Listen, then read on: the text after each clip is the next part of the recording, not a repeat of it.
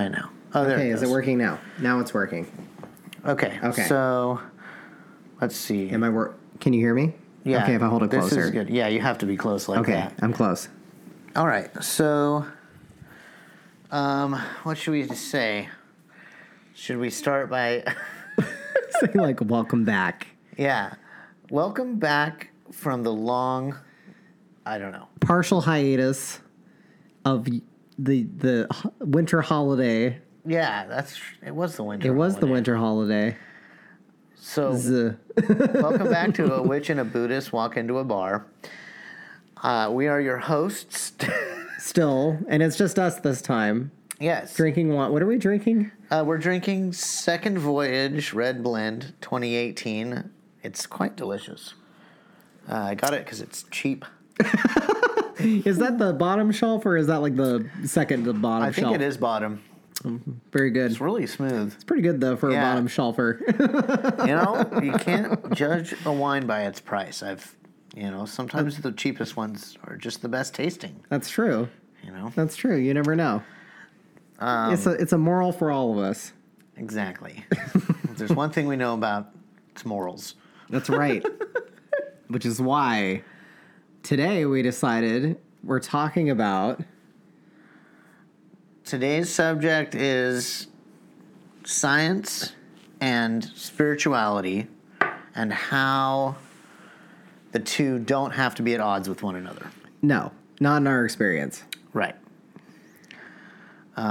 Because, we consider ourselves to be very spiritually minded people, but we also, I for one, and Mikki as well, we hold science in a very high regard, and we're not against it. And I think that's one of my pet peeves that I see a lot. Like, it's kind of a misnomer, especially within, like, the atheist community, where they kind of assume that if you have any kind of spiritual inclination whatsoever, it automatically means that you're also anti-science.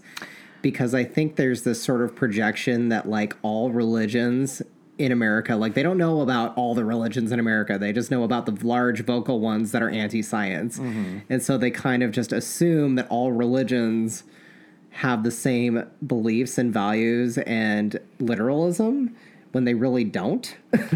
Yeah, and the one way I would put it is that the way that religion is defined by a religious person is different from the way religion is defined by a non-religious person. Mm-hmm. Or at least, and there's a difference between a believer and a non-believer and a religious person and a non-religious person. Because as a Buddhist, I could consider myself a non-believer, but I'm still very religious in a way. Yeah, or spiritual or whatever you want to call it. Like, and the same like with on the sort of more. It's hard to speak for everybody because there's such a huge array of what constitutes paganism in the U.S. But I've personally never met a pagan or a neo-pagan who was anti-science or anti, like, like proven fact. Like there's not that dichotomy, especially when you're talking about an earth-based religious system. For the most part, right? It's like it's not going to alienate itself from the thing that it's venerating. Right. You know what I mean? Exactly. In that way. How does knowing about our origins and knowing about our genes and knowing about the way the world works, how is that a bad thing? And in a way, like where can you draw inspiration from that? There's this weird idea that if spirituality isn't being founded in a quote-unquote unexplainable supernatural source, it ceases to be spiritual. Mm-hmm. But I found a lot of really beautiful spiritual inspiration from science, personally speaking. Oh, yeah. Oh, my gosh. Like, there's so much to be found there that's beautiful and amazing and really lends itself to the... It has a magic about it. Exactly. But because it's, like, science, people are like, oh, well, that can't be spiritual, or... I also think that it has a lot to do with the language we use, too, to describe things. Science has a very kind of science jargon way of describing things, which is necessary, and it helps to not get caught up in the terminology. Right. Like, I can understand how some people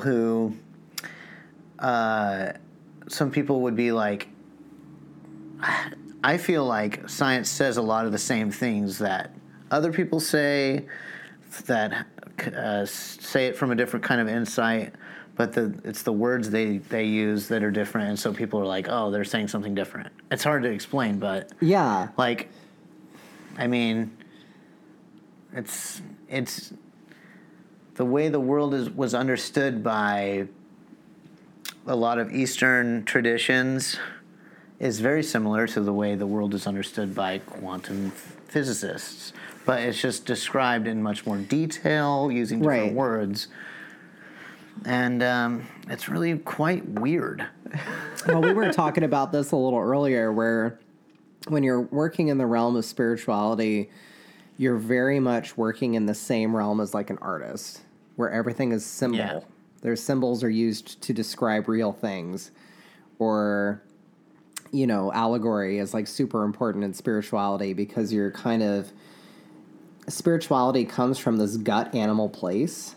That's very, you know, I mean, we intellectualize it a lot, but really, I think at its core, it's like all religions started from that primal animal place where you're experiencing the universe, sort of like from a place of an observer, and I don't even know what I'm trying to say right now. I get it. But let me chime in with like, when you say comes from a primal place, we as a species, as Homo sapiens, or any human species, have always been religious from the very beginning. It just wasn't called religious because that was all there was. Yeah, it's like that awe of being a sentient enough being to find yourself in a web of a thing that you can barely begin to even understand. Like, that's been the human condition from the beginning. And the very first instance of art, the oldest piece of art, is the lion-headed man statue. Which probably, I mean, I don't know for sure. We can't attribute a meaning to it necessarily because we don't know, but a lot of the earliest art is spiritual art. Right. It definitely has, and it's the stuff of dreams being made real, essentially. Totally, which is exactly what magic is, really, when you get into it, which is like a whole other thing. But it's just all to say that, like, human beings regarding and observing the world, like, it's, like I said, spirituality is like almost like an artistic way where you're approaching it from the level of the subconscious, where you're taking exterior things and you're internalizing it and you're giving it meaning, just like art. Mm-hmm. Whereas with science, you're kind of trying to get to the root of actually how things work so that you can create what am I trying to say? A result that you can replicate. You know what I mean? Yeah. You're looking for what's reliable so that you can create things that are reliable, basically. Mm-hmm. And which is a very different place from art. Art doesn't have to be consistent. Right. It can be amorphous, and that's how spirituality really is. Yeah, and I guess that's we can talk about the difference in the approaches of science and religion and spirituality. Of course, here's the thing, they don't belong in the same, they're not doing the same thing. Like, science isn't trying to do the same thing that religion or spirituality is trying to do. Right. Which is very much for me, it's a way of finding a deeper meaning within your own self, mm-hmm. and in your life as a whole. Mm-hmm. Which, I mean, science is trying to find answers, but religion, the way we do it, I mm-hmm. think, it isn't looking for answers. It's trying to become whole. Yeah, in your own being. And I feel like that, like what you just said, is perfect. Where it's like, religion is you're finding, like, you know, we're both fans of Joseph Campbell, and it's almost like you're trying to find you're trying to create a story for your life. Like you're trying to give your life context from like a really interpersonal level. You know, when you're seeking spirituality, it's usually about some degree of self-discovery. But with organized religion as it is, it's almost, you know, and by organized religion, I mean, you know, again, I'm talking about religions that claim to have the answer. Yeah. That are like, this is it. This is the reality of it, people. They're trying to take the place of science by doing that. By saying that, no, this is the answer. This is the only truth. And it's almost, in my opinion, taking spirituality and pushing it into a realm it was never meant to take. Absolutely. I mean, you can't take the Bible, for instance. We always pick on the Bible. Or any, okay, I'm picking on the Bible, but let's just say, you know, it's safer than picking on the Quran. That's true. We don't, yeah, no, that's true. But, I mean, for obvious reasons. It could be the Upanishads or the Bhagavad Gita. Yeah, any of them. It's the same thing. The Eddas, the Nordic Eddas. You could try to do the same thing with them. Or even like if you're a real pagan and you can take the Odyssey or the Iliad. Or even the Epic of Gilgamesh. We can go even further back. And if you try to take those texts that are symbolic and expressing and use it as a history book or a science book, you've completely messed up. You've missed the point. You've missed the mark completely. Of why those books exist in the first place, or those stories exist. But there is a huge, huge amount of people that read the Bible as an actual account of the creation of the world, of things that have happened, and the stories are all very mythological. Yeah. And myth has its place, and it's very important. But it's, I don't know. I feel like myth is an expression of like the human soul. Yeah. It's an expression of what it is to be human on the inside. We take these things within ourselves and we project them out onto the material world, and we use them as ways to like explore our inner dimensions, you know? Mm-hmm. And, and I don't know where that disconnect happened, where it was like myth had to become, like, in order to be credible, it had to be literal truth. Like, the idea that a myth isn't valuable just because of it is what it is like a very strange thing. And I can't help but feel like it must have occurred at some point when religion and specifically I'm thinking about like the medieval Catholic Church was very much at odds with the scientific community. It was like believe this or die. Yeah, back in the day. Scientists were being executed. Yeah, back then. And I just wonder why, I mean, what inspired that shift, you know? But that isn't to say that, like, there wasn't, I don't know. It's hard to say because human beings trying to control the masses. Yeah, and I know that definitely existed pre-Catholicism too. Right. Like, they didn't invent that. But I think that's the first really poignant time we can look at in human history where a religion was being used for those types of goals. Mm-hmm. Who was it? Socrates?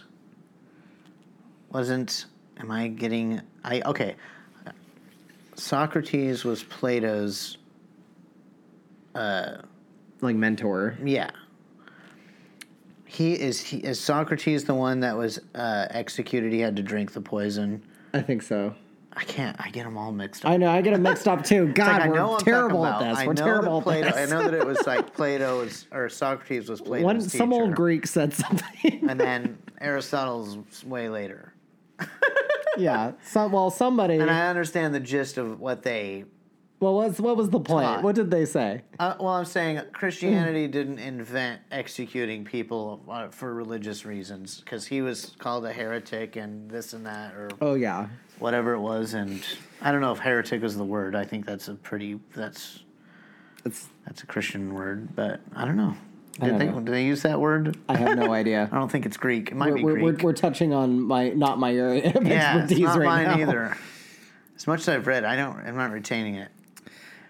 But That's okay.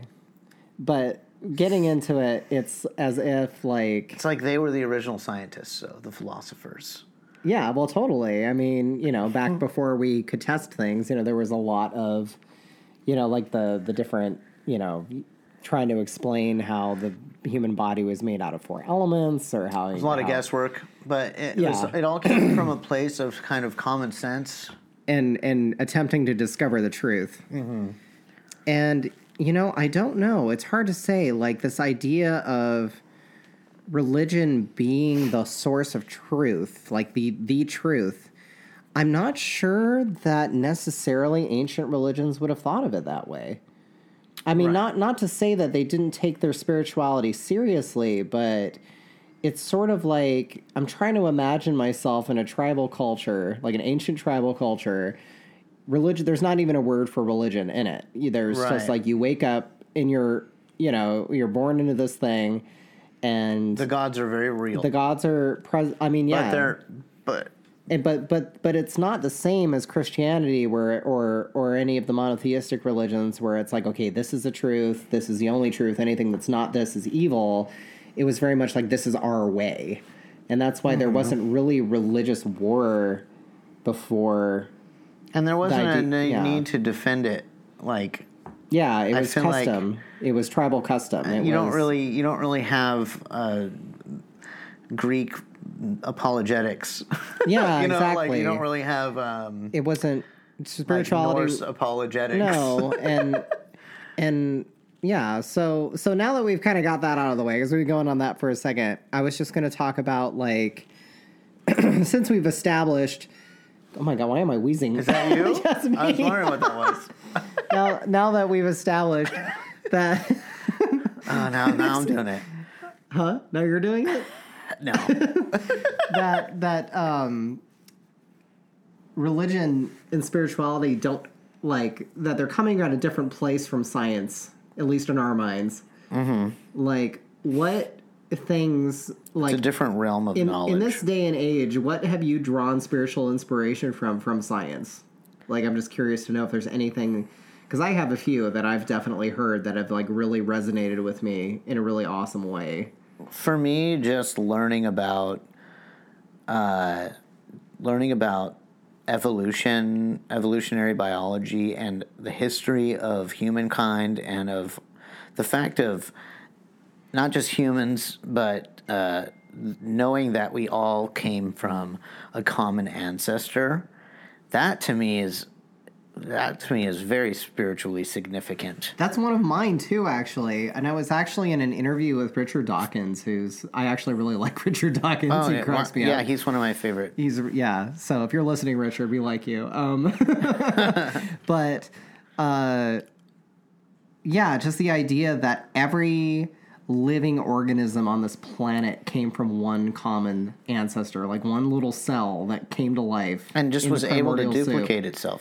I feel like there's a lot of, okay, I know I'm detracting, but there's a lot of like Hindu mythology that says the same basic thing. The one becomes many. If you look at Norse mythology, exact same thing, where the god, where there's this frost giant named Ymir at the beginning of time that gets ripped into pieces in order to create the universe, basically, and it's sort of almost like this primal memory of this unity of things that got split into many things. We have it. We know it deep down somehow. Yeah, somehow we know it. I feel like Carl Jung caught on to that. Oh yeah, well he was kind of a mystic pretending to be a psychologist so he could have a job. That's exactly what he was. Actually, that's literally exactly what Carl Jung was. He wasn't pretending. He really was a psychologist. Who was a psychologist? He just happened to find a niche for himself. Yeah, exactly. So he could operate that way. But I don't know. He may have been misguided in a bunch of ways, but he was right about the collective unconscious. Yeah. The archetypes. We all have it. We all have the same kind of thoughts, and that's why you see the same kind of stuff popping around, because we have the same kind of brain, because we're the same. And not only that, but like if you look at ancient mythology... And aliens. And aliens, yeah. Can't forget aliens. Never forget them. Yeah. Like, they obviously, because that's for a different topic. That's for a different podcast. Anyway, what I was gonna say was, what was I gonna say? Sorry, I got distracted watching you do that. Okay. So what I was gonna say was that all these ancient religions are all earth-based religions, so they're all observing the more or less the same things, right? While they're building their mythology, But there are weird ones where I'm like, how in the hell did that happen? Like Shango, who's, of course, the Orisha, is a West African deity who is the god of thunder and lightning and fire and drumming and all these things. He has a double-headed axe, and he bears, and his color's red, and he bears this really striking resemblance to Thor. Interesting. Who's the Norse god of thunder and lightning and rain and all these things, and also has like a hammer that looks very much like a double-headed axe. So I don't know if there's really a connection there. I don't know if that's a coincidence. I don't know. But it's very funny to kind of find these very similar-looking gods in places that shouldn't have really had contact with each other. There's a lot of that. In a lot of myths, there's a lot of similar stories, similar gods, even the way they look and behave. Mm-hmm. And in some cases, that's like geographically makes sense. Like the Norse gods and the Celtic gods, there's a lot of crossover there because those two cultures were very similar. And then there's just like the blatant ripoffs, like the Roman gods and the Greek gods. But all that can't really be explained. But I would just say that if you're working in earth-based religion, you're going to see the same drama played out before you as a human being, and you're going to come up with very similar stories that describe the same natural events that you're all simultaneously experiencing. So, I don't know. That's just my thought on it. It's like, yeah. That's a great thought. I liked it. Thank you. Richard Dawkins, going back, what was Richard was saying? Oh, what I was going to add to that about all beings having one origin on this planet, which is a scientific fact. That's fucking beautiful. Yeah. Can I say the F-bomb? Can I drop an F-bomb on the show? I'm dropping it, people. By all means. It's beautiful. It's like, to me, that's such a more beautiful idea. Like, it's almost very, very tribalistic in a way where you're looking at all the other living entities on this planet as cousins, because we literally are. Yeah, I love that. And instead of seeing them as, like...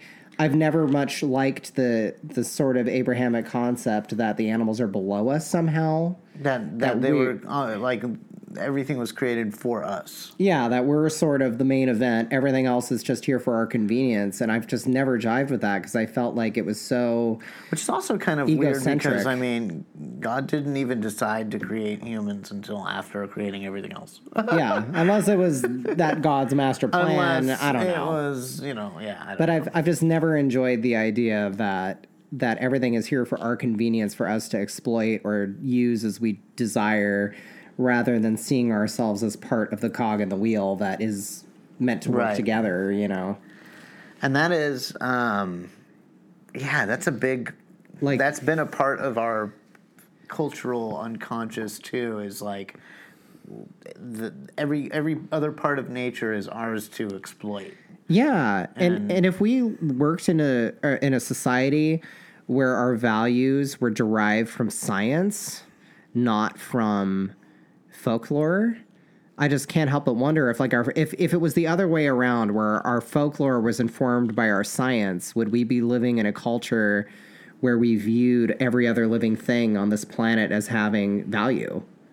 I think so. Just by existing. It reminds me of that Family Guy episode where... Which one? Where Stewie and Brian are like traveling, like they are traveling through time or interdimensionally or something, and they end up in a society where Christianity never existed, and it's this like hugely advanced scientific society. It's like, it looks like you're in a future, like in the future, but it's actually the same time. It's just in a world where there wasn't an Christianity interruption. Never existed, so scientific advances were never interrupted. Oh, interesting. Yeah, you can't help but wonder, It's funny. But yeah, if it was like backwards, I wonder how that would be. And going back to evolution and Charles Darwin, it's like, I think that can't say for sure, but I imagine he was probably afraid to put his idea out there because of the implications that it had, you know? Yeah, I can't help but wonder. I'd be curious to know if he even thought of that, you know? Like maybe he wasn't even worried about, oh, what are people going to think of this? But evolution is such a weird one because I honestly don't believe many people actually understand what it is or what it's... I am of the mind that the people that say that evolution is just a theory, I'm doing quotes with my fingers, or like, you know, the people that oppose it for their own, and it's always a religious reason. Yeah. Defending the Bible specifically. Sorry, Bible. Those people don't. They don't know enough about it. They may know a few things, but they don't know what about evolution enough to criticize it. Because if they did, they would know that it's an observable fact. Well, and the thing I feel like people don't understand is evolution takes a long time to happen. It doesn't happen instantaneously. So these are the people that follow the biblical timeline that there's 6,000 years old. Yeah, because I'm often curious about the timeline. Is that just because that's like the only timeline that makes sense if the Bible was literally true? Like to match with I think that they actually lay out a genealogy from Adam all the way to... So they kind of predict based upon... the generational timeline. Yeah. Which also does... I don't know. Okay. Like, I have another thing to say about that. It's... So... I personally feel, and I'm sorry if we have any Jewish listeners that this isn't correct, but this is just my assumption, having read the Bible before, twice at least, and thought about it a lot, is I don't think that Adam and Eve were necessarily meant to represent the first two human beings, because Yahweh and a lot of the stuff you read in the New Testament is specifically about the Jewish people. So... I guess there's some crossover there, because after they're forced out of the Garden of Eden, it pretty much says, and then they went to go see the other people. Like Cain went to go live with the other people. And it's like, who the hell were the other people? You know, we didn't ever hear about them. Yeah, that's one of the things that often gets overlooked. So I feel like the Old Testament doesn't make any sense unless you look at Yahweh as the literal like the God of the Jewish people. Like that's the only people that are really being talked about or really being held to these rules, and that there are other deities. They just don't have anything to do with that nation because that's not their deity. I think that there are parts of the Old Testament that make it very clear that there are other gods at play, and that Yahweh is just an extraordinarily jealous God, and he doesn't want you to worship any other gods, but he very much acknowledges. Well, he doesn't want the Jewish people to worship other gods. Right. He doesn't care about anybody else. Yeah, it's the tribes of Israel. Yeah. No other. Yeah, anyone else doesn't matter unless you're going there to kill them and take their land. Yeah. In a nutshell. Yeah. What were we talking about? So how does that relate to science? That's how. That's how it happens. I think it mainly we're just getting at the absurdity of the literal interpretation. Yeah, that's right. And timelines, and it doesn't add up. Oh, and how evolution, that's where we're going back to evolution. The thing that I hear the most is like, well, you know, are you going to believe that we came from monkeys?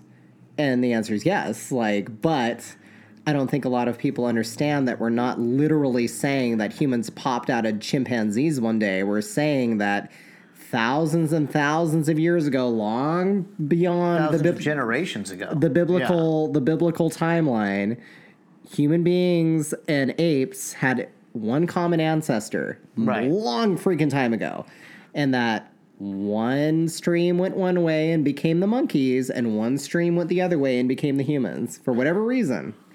Yeah, I mean, lots of reasons. I read this, speaking of going back to Richard Dawkins, I was reading a book of his, and there was this amazing thing he wrote about if you were to imagine a human woman today standing on, some East African shoreline, And East Africa is the motherland. That's where we're all from, by the way. Yeah. And then imagine her holding hands with her mother, and then her holding hands with her mother, and so on and so forth. Kind of like the Hands Across America thing. Yeah, yeah. But in this Thanks case, us. We're also looking at you. Yeah, exactly. Looking at you, Jordan Peele. Jordan Peele. Imagine that, right?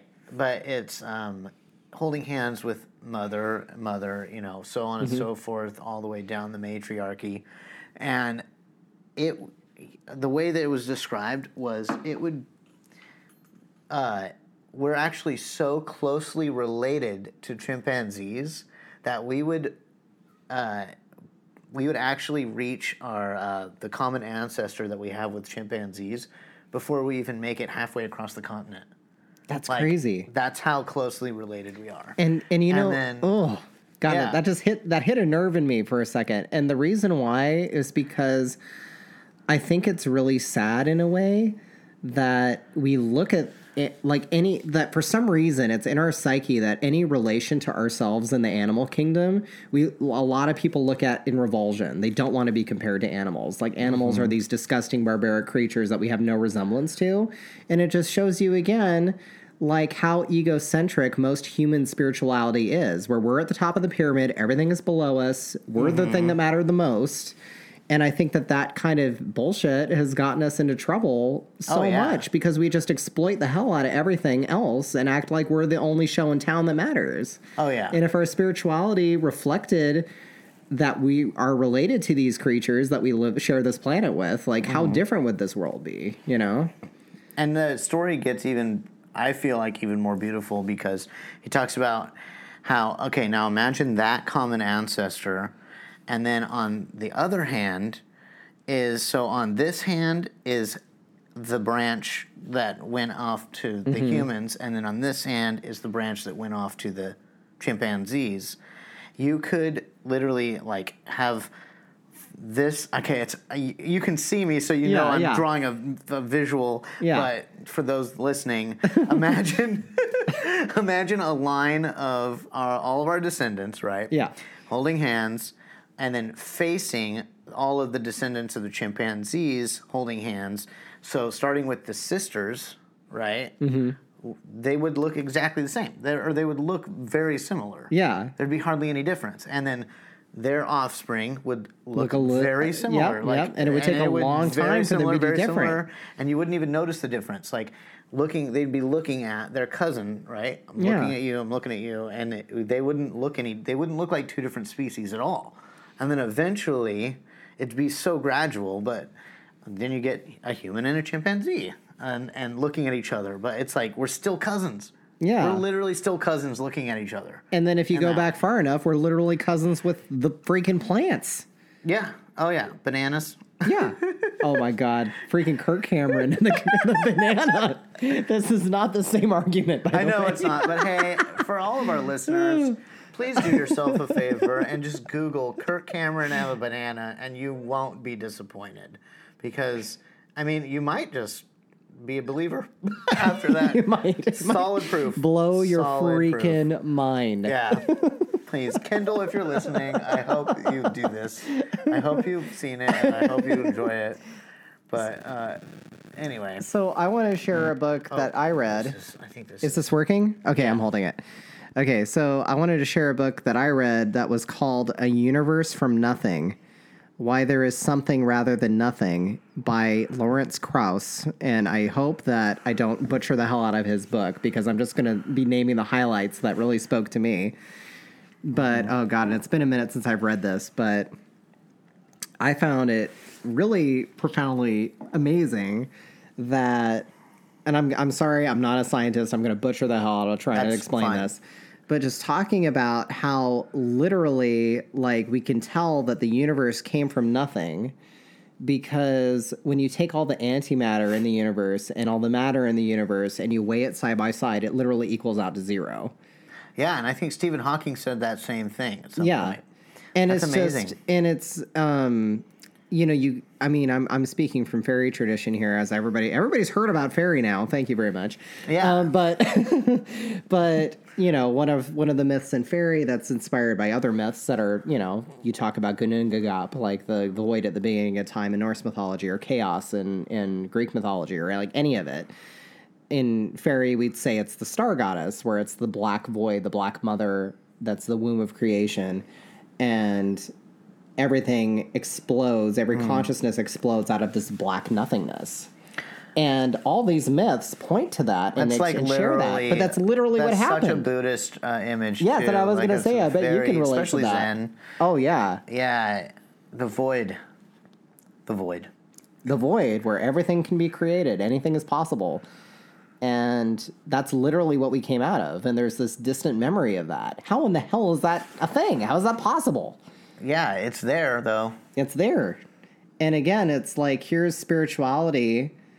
And again, the differentiation for me is like whether it be the star goddess, like in the way the fairy tradition tells it, they say that the goddess looked at her mirror in saw her reflection in the black mirror of space, and she desired herself so much that she ripped herself out of the mirror, and then everything in the world kind of exploded into creation. I like that.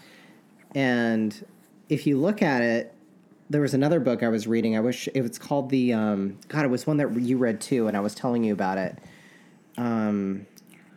There's like an eye on the cover. What the hell is that book called? The Inner Reaches of Outer Space? No, that's not it. The user. Oh, yeah, the user illusion? The user illusion. User illusion. Yeah, and that was all about consciousness. And there was this part in there that really was exactly straight out of the fairy myth, where it said that the universe was created when nothing looked at itself in the mirror. Yeah. Oh, yeah, totally. And I think it's just amazing to think that so this is when you think about it, it blows your freaking mind that scientifically the Big Bang happened. We know that there was nothing, and then for whatever reason, just like the Krauss book, these tiny little nanoparticles were just exploding into existence at infinitesimal tiny little fractions. And we can we can speculate why, but we can't know why that happened. But at some point, they existed just long enough that the Big Bang freaking happened. And how big? Okay, so how big was it's like, because there's nothing to compare it to. So how do you know how big it is? It could have been the size of a pin. We don't know. We're talking about tiny, like smaller than a pinprick, the tiniest particles you can freaking think of. And the Big Bang happened, and everything that exists in our world, on our little tiny planet, which is probably one of billions of planets. Oh yeah, it definitely is. Everything came out of that one explosion.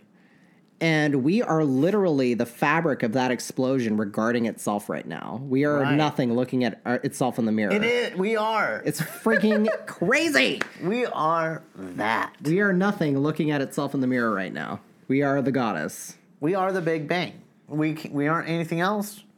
The Big Bang happened, spread out, and that's us. And and we're able to talk about it. Yeah. So and science knows that.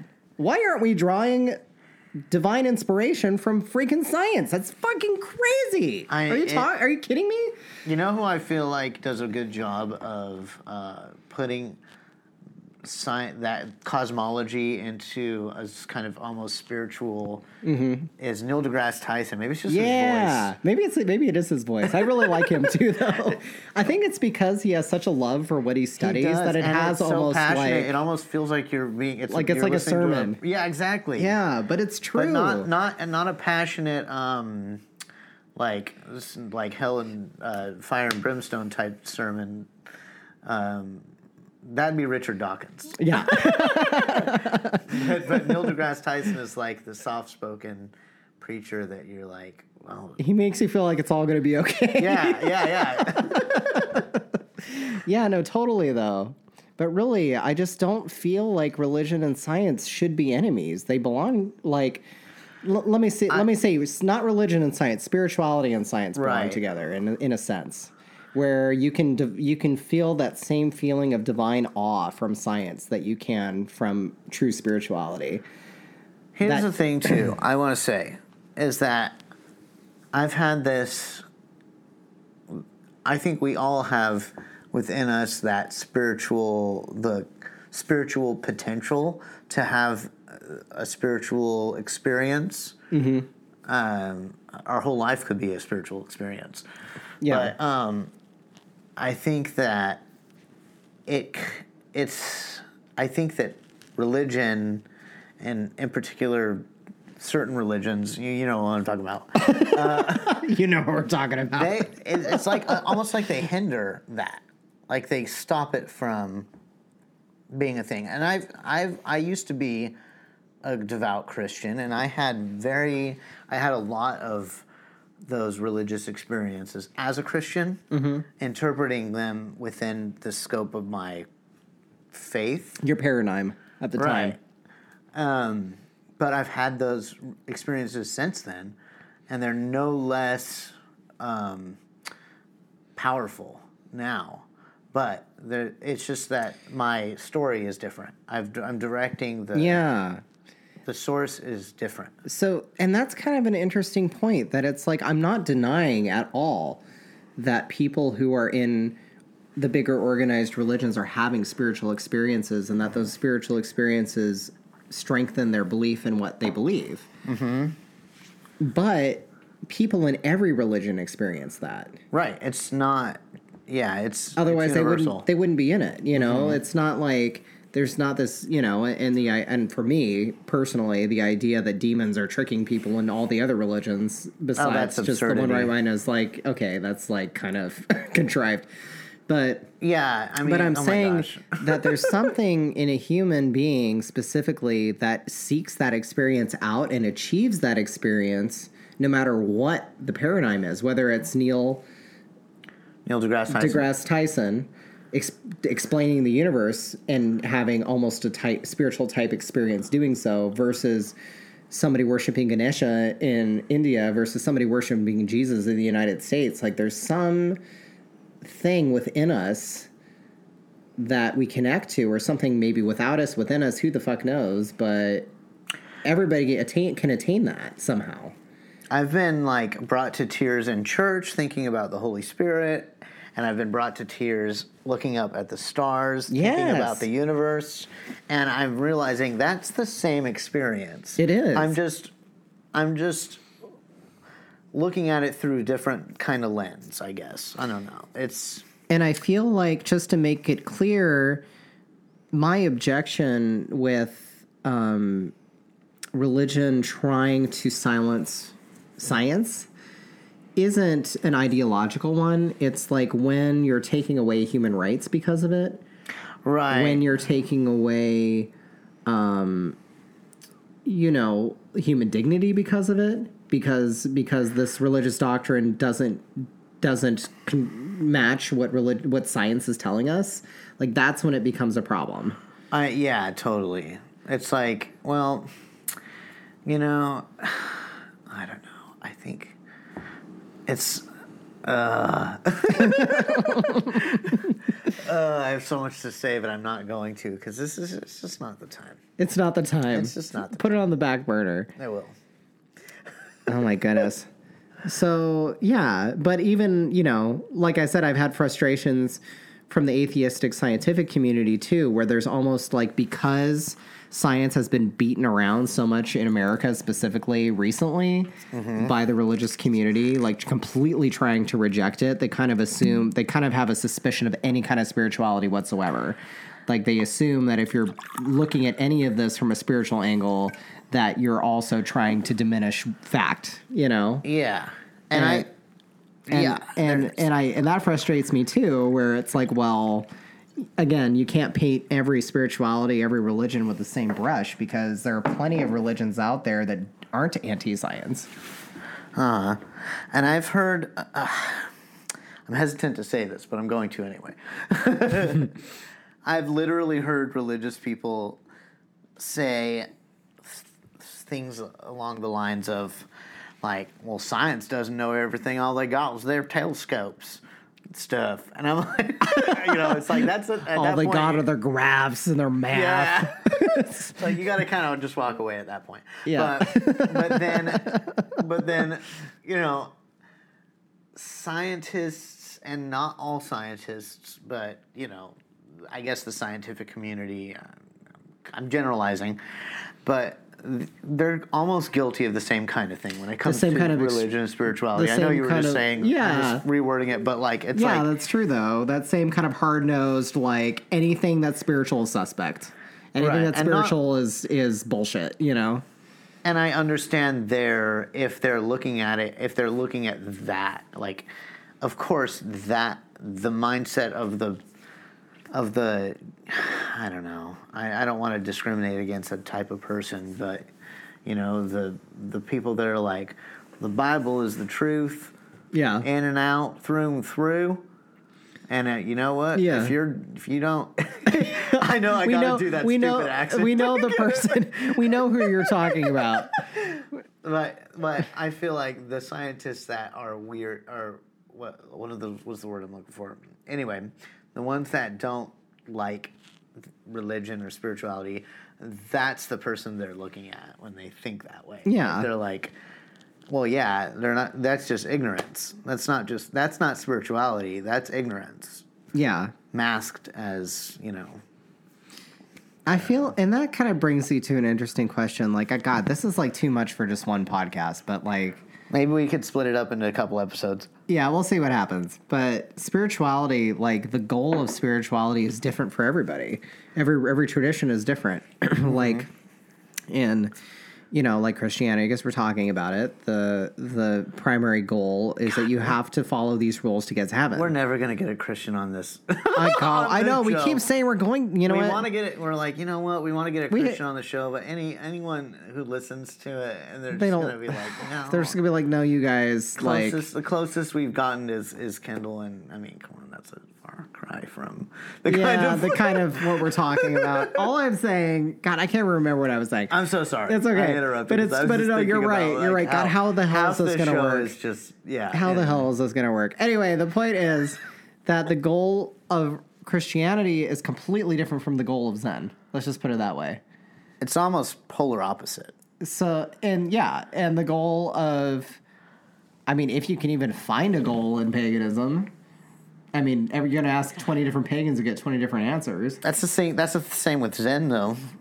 Exactly. In fact, if you say there's a goal of Zen, that's a super un-Zen thing to say. Yeah. I like that a lot. Wait, really briefly, could you just tell the story about the cat or the hat, or... God, there was one of those... The Cat in the Hat by Dr. Seuss? No, it's not The Cat in the Hat. God, what was that? Hey, maybe he was a Zen guy. Who knows? Dr. Seuss probably. No, you told me a funny story that's a Zen, a parable, and it made no freaking sense, and I loved it. Oh, well, there's the story of... Okay, yeah. So it's from the... I think it's retold in both the I'm not even going to try to pronounce it. The Gateless Gate is the English translation. The Hekigan-roku, and the Mumonkan. Anyway, it's the story of a... Oh, my God. I can't... It's very similar to the story of Solomon, who has the lady that says, cut the baby in half. You know? Yeah. It's a similar, except different. Very different.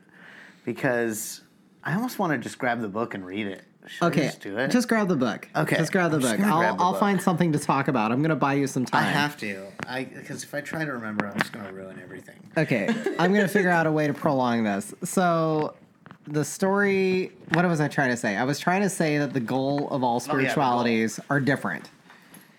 And ultimately, I feel like the goal underlying that there's not the only unified goal you can find in any of this is that spirituality is a way for human beings to connect to either something inside themselves or something greater than themselves. There's no other goal. That it's self-exploration, 100%. Yeah. No matter what tradition it is. And then, yeah, that's absolutely true. And I think... And science is the exploration of what's outside of us. Spirituality is the exploration of what's inside of us. is what I would say. I feel like certain scientists want to know what's in there, but they want to know the objective reality of what's in there. You know, when I say inside, you know what I mean. I mean, like, what's in our psyche, in the depths of our minds, the depths of our experience. Things that you can't really measure. That's what makes it so challenging. All right, I'm going to try and find this.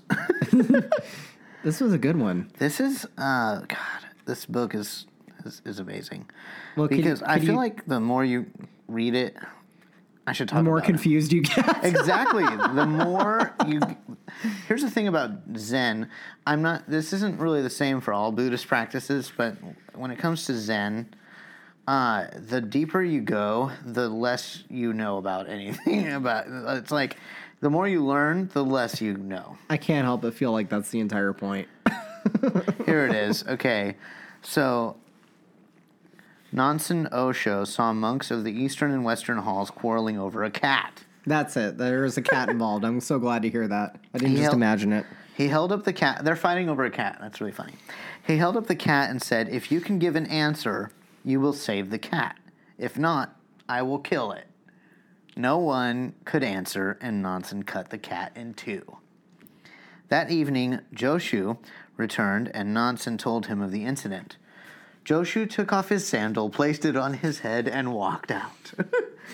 "If you had been there, you would have saved the cat," Nansen remarked. Isn't that the greatest story ever? I love that story. God, I love it so much. If you had been there. Because I think he just needed any answer. And I think that's the point of it. Any answer will do. Yeah. In the spiritual realm. And I maybe love that's part of the point. Like, there's comments on it too. Like Momin's comment here. He says, "Tell me, what did Joshu mean when he put the sandal on his head? If you can give a turning word on this, you will see that Nansen's decree was carried out with good reason. If not, danger." But that's good. I mean, I don't know. Maybe it's because sometimes the answer. I think what they're looking for in Zen, though, more than anything, is just spontaneity, not a contrived or no. If anything, if there's any compulsion whatsoever, then it isn't. It's not real, I guess, or sincere. Yeah. Sincerity. It's all about sincerity. If you're not being true to yourself, then you're not being true to yourself who you really are. Which is the Big Bang, is who we all really are. Yeah, and to be true to yourself. God herself. You have to let go of all contrivance. You have to let go of all compulsion and all feeling of it's almost like you have to unlearn everything you've learned and just be as spontaneous as possible. I think that's what the Zen masters are looking for, like breaking down the ego. And I think the problem, and I think the problem in the story of the cat, and of course in me interpreting this, I'm going against. I hope that there are no Zen Buddhists listening to this. I'm just going to say, but in my interpretation of the cat story, the wrong answer was how much they deliberated, and that's why they couldn't give an answer, and that's why he killed the cat. Yeah. They were like, well, they were trying to give a satisfactory answer. But in trying... Just like we were talking about. Yeah, in trying, they were already getting it wrong. And I feel like... And then this might be what is that called again? This is the... It's the Mamonkin. Oh, no, not that. The wine. What's the wine called? Oh, the wine. The second voyage. Yeah, this might be the second voyage talking. Yes, this is it is that for me. But I feel like that story completely put the period on our conversation, where it's like in that story he's like, okay, you guys are arguing about spirituality, give me an answer, and neither of them could answer. Right. And then in the end, that guy just did his own freaking thing. He's like, this doesn't make any sense, but this is my answer. And he was able to give an answer. So the question isn't what's true necessarily in spirituality. The answer is, what is your answer? Yeah. What is your answer? Yours. Yeah. And that's why spirituality and science Like, I don't know. They and don't it's individual. It's individual. It's not a collective. It's not. Right, where science is giving us these answers for everybody, that this applies to everyone no matter what, because it's the freaking rules of the universe. It's objective reality. Right, whereas spirituality is intended to be that. Right. And to try to force it to be science is ridiculous. I have a story. Okay. And it's about a dream. So, I lately have been having the most insanely vivid and detailed dreams that are way out of this world. And they're all very... Anyway. But I was having this dream of flight. I was flying in my dream. And I woke up and I laid in bed and I thought about it for I don't know how long. And I realized something, that in my dream I was flying. And so for me, I was flying. Like, it was very real. It was, for me, the subjective experience of flying has happened. But I can't say that I know how to fly as an objective truth about reality. Right. Like, I can't say I can fly. Right. That isn't true about objective reality. Right. But I can say with honesty that I have experienced flying. I have experienced what it's like to fly, and that's a very subjective thing, because I have, in my dream, I have done that. That's really interesting. So it's something that I know that I've experienced, but it's not something that's true about objective reality. Right. And the world of spirit, it can play by different rules. That's how it is. Right. And so this is what I was thinking, is it's like, we can experience God. We can experience that kind of thing, but that's all it is a subjective experience. And it doesn't have to be. But when you go and say, because I have had this subjective experience of God, that makes God, or my version of God, an objective reality, that's where the mistake is made. Totally. Where it's sort of like, it's not enough for one person to experience it. You almost need validation by forcing other people to experience the same thing. Yeah. And I mean, I understand that. But in an organic sense, people do experience the same thing. I've had flying dreams. Oh, yeah. It's we can definitely talk the same. about it. Yeah. And I think that experiences of the divine are the same way, where we can experience the same thing in a very similar way. And I think that's in a way how traditions are formed. Is by people having a shared experience. Dreams, yeah.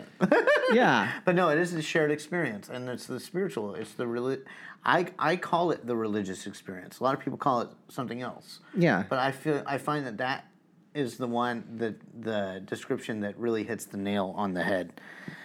Is because when I say I feel like everyone knows what I'm talking about when I say I had a religious experience. Yeah, or a spiritual experience. You had an experience that touched you and shook you up in a way that maybe you didn't expect, or you. And it's ineffable. It's like, you can't describe it, you can't, at least not to someone who hasn't experienced it themselves. That's like true. We were talking about. Yeah. It's like trying to describe. I'm actually going to paraphrase something I read, and I can't remember what book I read it out of, but it's like trying to describe skiing to someone who doesn't know what snow is. Yeah. If you try to explain your experience to someone else who's never had one. Right. But I think most of us do, at least by the time we're in our 30s. I don't know. Yeah, maybe. it seems to be a thing. But, I mean... Yeah, and maybe it's like the definitions that are restricting everybody from being able to find common ground there. Like... That's absolutely true. The idea, the definition of a spiritual experience being a supernatural experience limits it, because people, like we said, can have spiritual experiences in the physical world. Like, and it's probably neurochemistry. Well, but speaking as a pagan, the physical world is spiritual. The physical world is sacred, and our culture sort of views spirituality as something that's beyond this world. This world's below it. We're trying to attain something that's outside of it. And I think that on the whole, a pagan would say it's here. We are in it. Right. This is the reality. This is the spiritual reality. So somebody who could even claim, call themselves an atheist can still have a spiritual experience just by existing in this world that is sacred.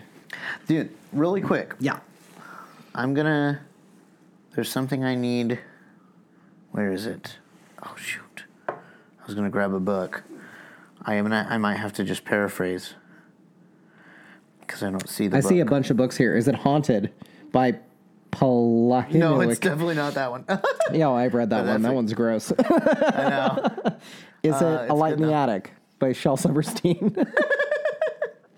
No, it's down here. It's a Joseph Campbell, and I think it's The Power of Myth, and it's around here somewhere. Well, just paraphrase them. So if what you I'm can think gonna, of it. We were talking about, crap. It was so good. It was so good. The world being sacred? The physical world being sacred. Okay. So, to paraphrase, spiritual virtue is something that's inherent in all things, just because they exist. It isn't something that's imposed upon them by a supernatural force. That's all I'm just going to say.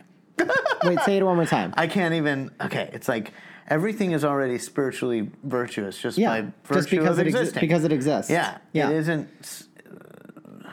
spirituality isn't something that's imposed upon us by a supernatural force. Yeah, like a god comes down and makes something sacred or makes something spiritual. Like it doesn't require that to happen for it to be already there. Right. I mean, we, in a way, like we were saying, we look around, we see God and it isn't like I'm seeing a representation of God. I'm seeing God in all things. Yeah, exactly. And I was talking to Sky about this last night. That's animism. Who we have to have on the show, by the way. That will be fun. That'd be real fun. We'll talk to him about it. But yeah, I was talking to him about it, and he just said, see God in everything.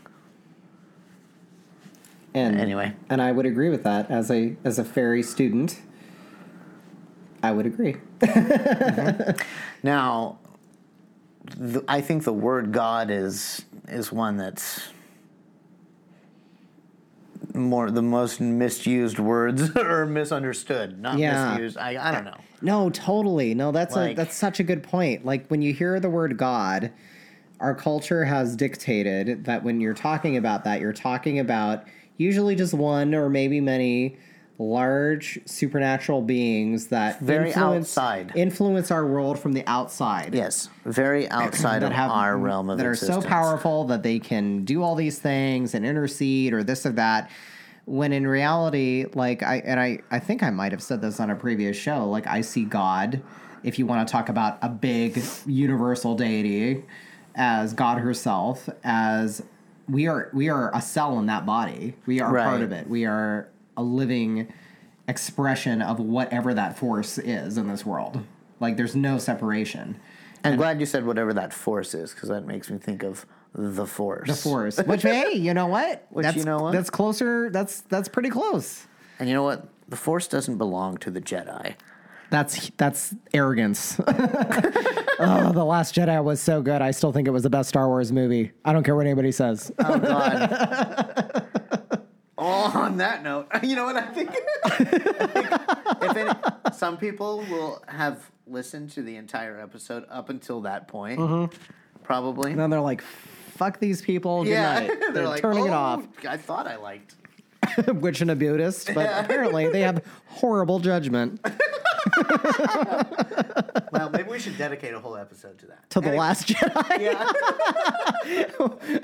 We'll never get another fan letter ever again. It's true. It's true. Okay. Well, I think that pretty much sums it up. Do we have any last... Do we have any last words? I don't know. Do I have any last words? I guess my last word to finish my thought was that... Oh, yeah. Sorry. No, it's okay. what was this wine again? Second Voyage. Second Voyage. God, it is potent. It's 53%. Good Just Lord. kidding. It is. I'm looking. That one snuck up on me. It's 13.5. That's standard. No, I don't know. It's because it's Australian. Oh. South Australia. My heart's breaking for Australia right now. Anyway, I was going to say that I think we have a lot of preconceptions about what religion means, what God means, what all these words mean. And I think that's part of the obstacle in being able to create a spirituality that isn't at odds with science. I love that. And I think that we could...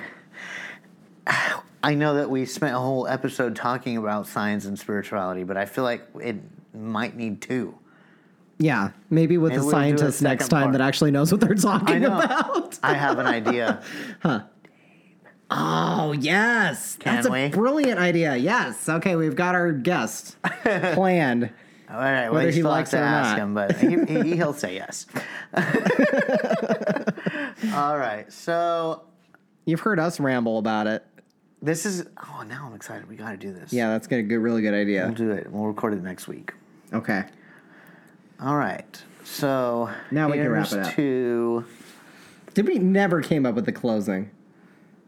No, I feel like we should just, like...